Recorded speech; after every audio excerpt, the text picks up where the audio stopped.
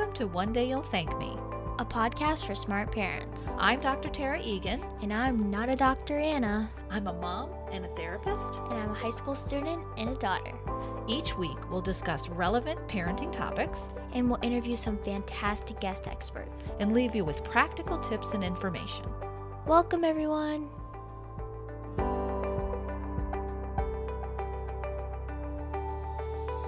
We are back. Oh my goodness. That was good singing. Sure. Tell everybody what we're talking about today. Well, from the looks of it, some professionals who need help, but We're not talking about professionals who need help. We're talking about how you know if your family needs professional help. No, I feel like you're same words. revealing a family secret here. No, seriously. I get asked this all the time where families are like, how do I know whether or not it's like just my kid going through a phase or our family's just not super connected, or it's time to get professional help through some sort of therapist or mental health clinician. So I thought we would just talk about it. So it could just be a conversation and families could figure out whether or not it's right for them. Yeah. So, all right. So we're not talking about singing today. Oh, I feel like I already reached my peak of my singing. I mean, this episode's about help, so I'm just trying to cover all the bases. No, I feel like I'm pretty much an expert singer. Okay. So, I mean, if you want help with your singing, we can maybe do like a mastermind or like a workshop later. Mm-hmm. Because you've been singing Jesse's Girl all day. And it's going to be led by you? Uh-huh. Yeah. Okay. Yeah. Mm-hmm. Anyway, well, professional help, not singing, mental health. Okay. Mental That's, health. we're going to Got it. switch the focus. Mm-hmm. All right. Professional help, which from my perspective is like hiring someone who's skilled, someone who's professionally licensed to support a member of the family or the family as a whole. So, Yeah. I feel like they should be well trained too. Know what they're talking about, obviously. well, and we actually have an ethical requirement that we don't practice outside of our field of expertise. So that's something that could threaten our licensure if, for example, I was advertising myself as a registered play therapist and I'm not. Yeah. I know, I've seen you talk to someone and they tell you a problem. You're like, oh, well, I actually don't do that. But Yeah.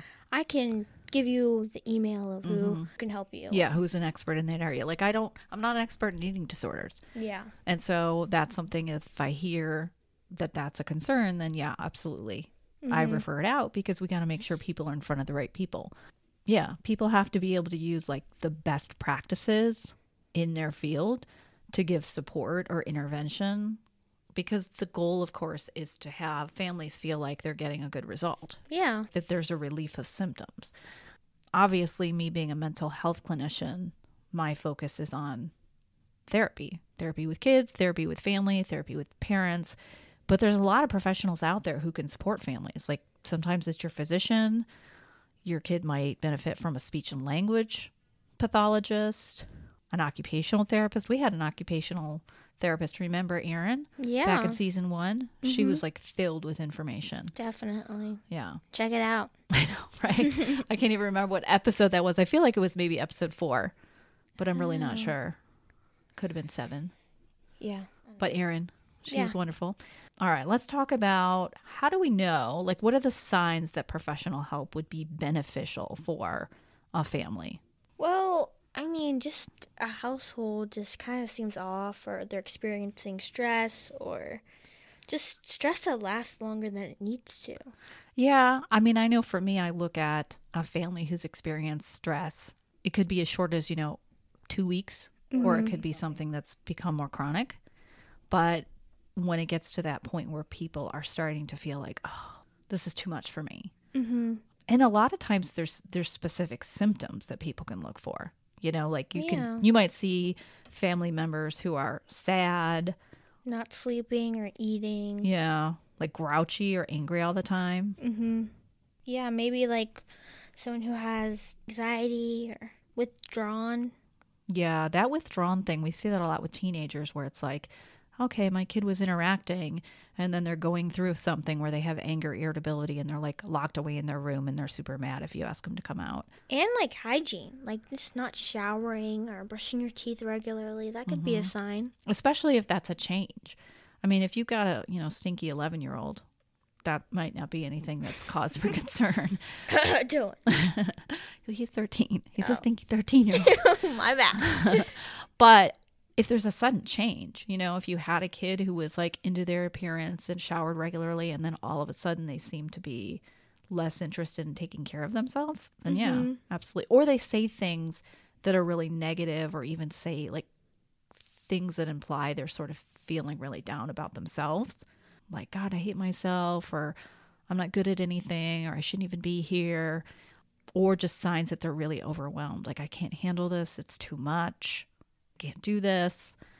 I mean, there's symptoms that we just mentioned that can be really mild. And in that case, it may not be an emergency to get any kind of extra support. But if you're seeing it beyond mild, or it's going on for a while, then it's probably time to at least connect with somebody to see if, in their professional opinion, your child or your family would benefit. Yeah. Okay, so we talked about some things you might see if getting extra help is beneficial. But I do want to mention what symptoms you might see that means it's essential, like it's an emergency, or your family's experiencing a crisis. I mean, what comes to my head is just people asking for help. I mean, you should just listen to them. Like, they know what they're talking about. Yeah, there are definitely times when kids say, I wish I had someone to talk to, or I don't know what's wrong with me, or I feel out of control. I had a great kid, a girl that I worked with, probably like 3 years ago now. And her parents reached out to me and said, like, we worry about our daughter. We feel like she would really benefit from someone to talk to, but we don't know how to bring up the idea of her going to see a counselor without making her feel like we think something's wrong with her or we're upset at her. And so they said, well, how do you feel about us talking about you being more of like a coach or a mentor, or just somebody can help her sort of do some goal setting? And I was like, absolutely. It's really just about the service that I deliver and making sure you as parents are comfortable and very clear with what I provide. So the girl comes in and she sits down with me and she's like, you seem nice and all, but I really just need a counselor. And then she was like, I just don't want to tell my parents because I don't want them to think that something's wrong with me, but I really just need someone to talk to. And I was like, well, actually, I do both. So I think it's going to work out just fine. Yeah. But it was interesting in that both the parents and the kid were like really worried about how the other would take it. Yeah. Like they were protective of each other. Mm-hmm. But at the end of the day, there's a little bit of miscommunication, but they meant well, right? Well, I think some of it is the stigma. Like people think that in order to see a counselor, that means you have to have poor functioning, versus using it as one strategy to feel like empowered and connected and to develop new coping skills. Like some people look at it as if you go to a counselor, that's just as an implication that you're mentally ill. And I put that in quotes. But yeah, short answer, if your family member's asking for help, that is a strong indicator that help is essential. Yeah. If there's safety issues would be another reason. Like if they're expressing suicidal thoughts, or if they're engaging in self-harm, like cutting or reckless behavior, or an increased use of substances, that's concerning for me.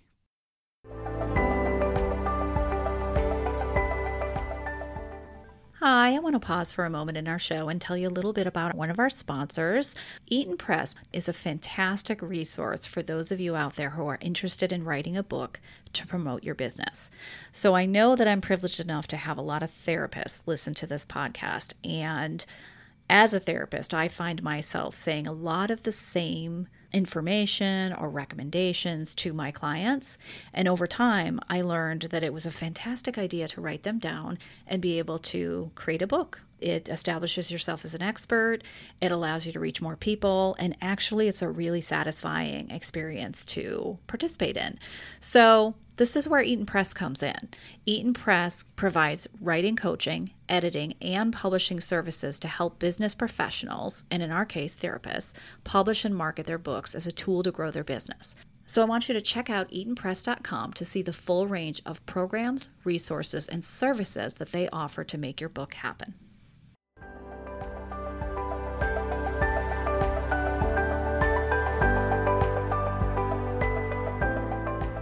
I feel that attendance can also be a sign, like if they're not going to school or work or... Yeah. You've had some friends who you feel like will pay less attention to things they thought were important, like they'll drop out of a sport or they're skipping a class consistently or more than one class consistently. And then with adults too, obviously it might be work, not school. Sometimes too is I will see family members, particularly kids, where they start to show signs of aggression, like towards themselves or towards others. And I don't necessarily mean aggression means like punching people in the face, but just angry, quicker to slam doors or get into an argument that's physical with a sibling. That to me is a real cause for concern. If somebody is doing that in the family and other people are expressing any kind of fear or anxiety about either being around this person or just being worried about their well-being. And they don't have to be aggressive for somebody to be worried about them. But if you're hearing, gosh, what's going on with him or her? I'm worried about them. This is what I'm noticing. Like that's a sign that that person might be reaching more of a crisis point. Yeah. So when I work with families, I do what's like a free consultation call. And so parents, if they're interested in working with me, they go to my website and then they sign up for a consultation call. And we spend about 30 minutes just making sure that I have a clear idea about what their concerns are and letting them know about my services so that they can figure out if it's the right fit for their family.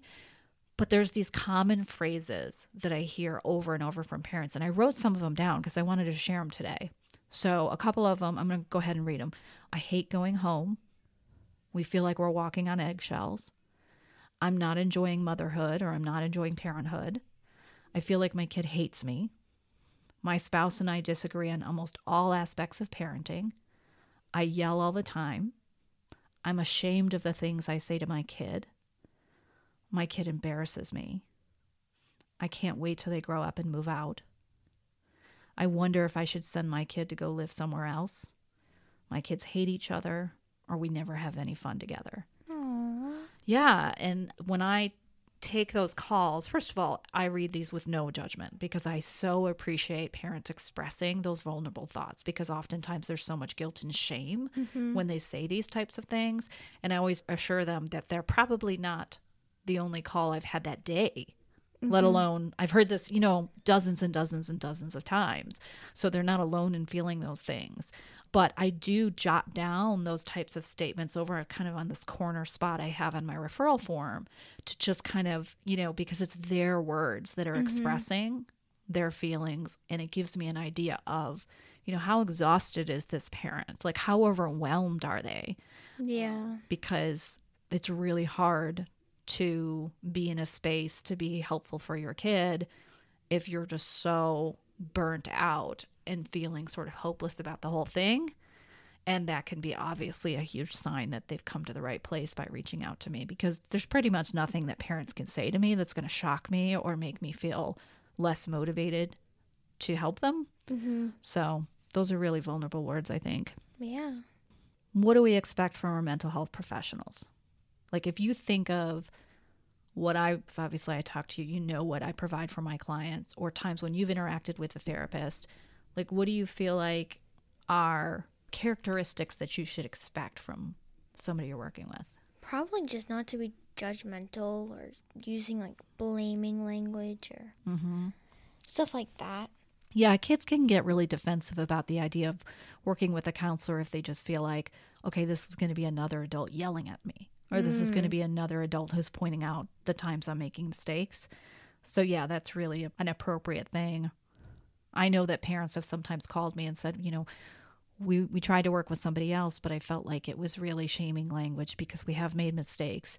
And we just sort of felt like we were getting chastised for decisions we'd made up to this point. And I'm just like, okay, I'm glad you tell me that, because I don't ever want parents to feel defeated before we got started. Yeah. I mean, how awful. This is one thing I talk about is there's times when parents call me and they're like, fix my kid. There's something wrong. And I absolutely want to take into account like what's going on within that child. You know, maybe they have a diagnosis of ADHD. Maybe they have some developmental delays. Maybe they've experienced some sort of trauma and they're having an emotional reaction. But I also tell families, like, we have to look at it in the context of their entire family. You know, like, what's the culture in that family as far as how they fight? What's the style of communicating when it comes to using sarcasm or humor? And what things have families inadvertently reinforced as far as misbehavior or positive behavior? And so I tell families, like, we got to look at it from both angles, like what's going on within your child and what's happening as part of your family dynamic. Yeah. Anything else?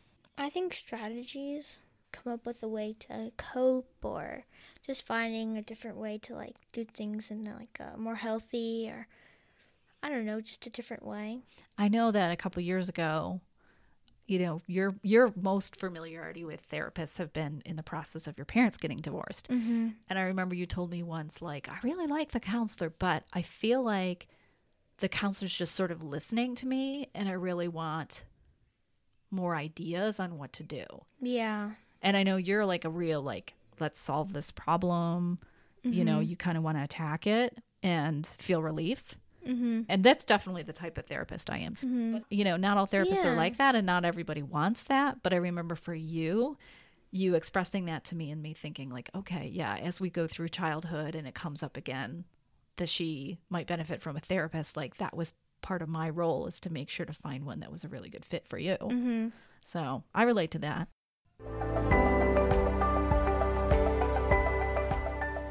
Hey listeners, I just wanted to take a minute to tell you about a private Facebook group that I just created. It's called Adolescence, a Parent's Guide, a support group for high school parents.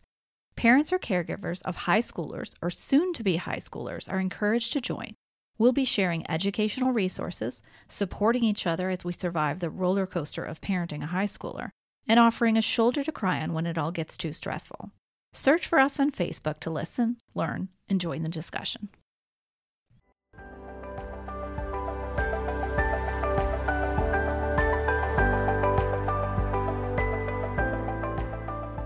Yeah, so I don't want to have this episode go on a really long time, but there's one last thing that I want to mention, and that is just when parents are considering whether or not to get support if their kids are struggling with something or their family is. I sometimes ask parents to factor in three things. Okay, so the first one is frequency, the second one is intensity, and the third one is duration. And what I'm referring to with these three words is like when you think of those problematic moments, you know, maybe your kid is having a lot of temper tantrums, or maybe your child is expressing fearful behavior at bedtime, or maybe there's just a lot of not listening and it turning into a power struggle or an argument, is I'll say like factor in frequency, which is how often does this particular behavior or symptom occur? You know, like if you think about temper tantrums, is it something like your kid's having 3 or 4 temper tantrums a day? Is it happens once a week or twice a month? Like what's the frequency here? The second thing, intensity, is how severe is the behavior, like on a scale of 1 to 10. And just because we're talking about temper tantrums, is it like, okay, this is a temper tantrum that resulted in your child hitting an adult, ripping the curtains down off their window in their bedroom? Did they throw an object at a sibling? Did the police need to be called? Or is it like their temper tantrum meant they, you know, were lying on the kitchen floor crying and everybody kind of stepped around them and was able to continue on with the routine in the household? Like those obviously are very different degrees of intensity of a tantrum. And so I do want parents to keep that in mind. And then the third thing is duration, and that how long does this particular behavior last? So if you have your kid having a temper tantrum 3 times a day and they all last 5 minutes, doesn't mean it's not stressful. It doesn't mean it shouldn't get attended to, but that could be very different than once a week, but it goes on for 2 hours and you're not able to move on with your day and everybody's exhausted when it's done. And, you know, your child is being given big consequences that impact the rest of their day or their week or their month. So I tell parents, like, think about those things, because that can allow you to really investigate like what your tolerance level is for this misbehavior, and that can help guide you when it comes to figuring out if you need extra help through a professional. And it also allows you to be able to describe that behavior in a detailed way to the professional, because, you know, sooner you can get started in getting some support, the better. So, yeah. Frequency, intensity, and duration. So think about that, parents. So do you want me to like end this episode with singing? Or just like a regular way? Are we going to go to the professionals who need help topic? No. Oh. That's another show. So, everybody tune in. No. Well, do tune in, but don't listen. Every Wednesday. Anyways, listen to me, not her. A review on Apple Podcasts. I'm so sorry. I apologize to every single one of you who are listening. I'm sorry too. But yes, please leave a review. Not on my singing though. Well, like on the content of this podcast, but not like the singing specifically. I would like to see those comments. Oh my gosh, wouldn't that be so embarrassing if people were like, your mom has the worst singing voice ever. But it'd be funny if they sang it. Oh no. And they like left me a review that was like a video review, and they were like, your mom sucks. And you continuously keep on doing it. I know. I'm sorry. I'll be quiet. Anyways, make sure to leave us a review and to stay tuned for more upcoming episodes. Thanks, everyone. Love you, Mom. Love you too, sweetie.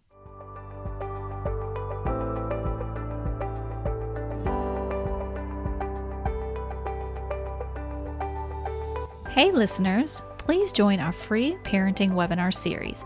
It's offered each Monday at 12 p.m. Eastern Standard Time.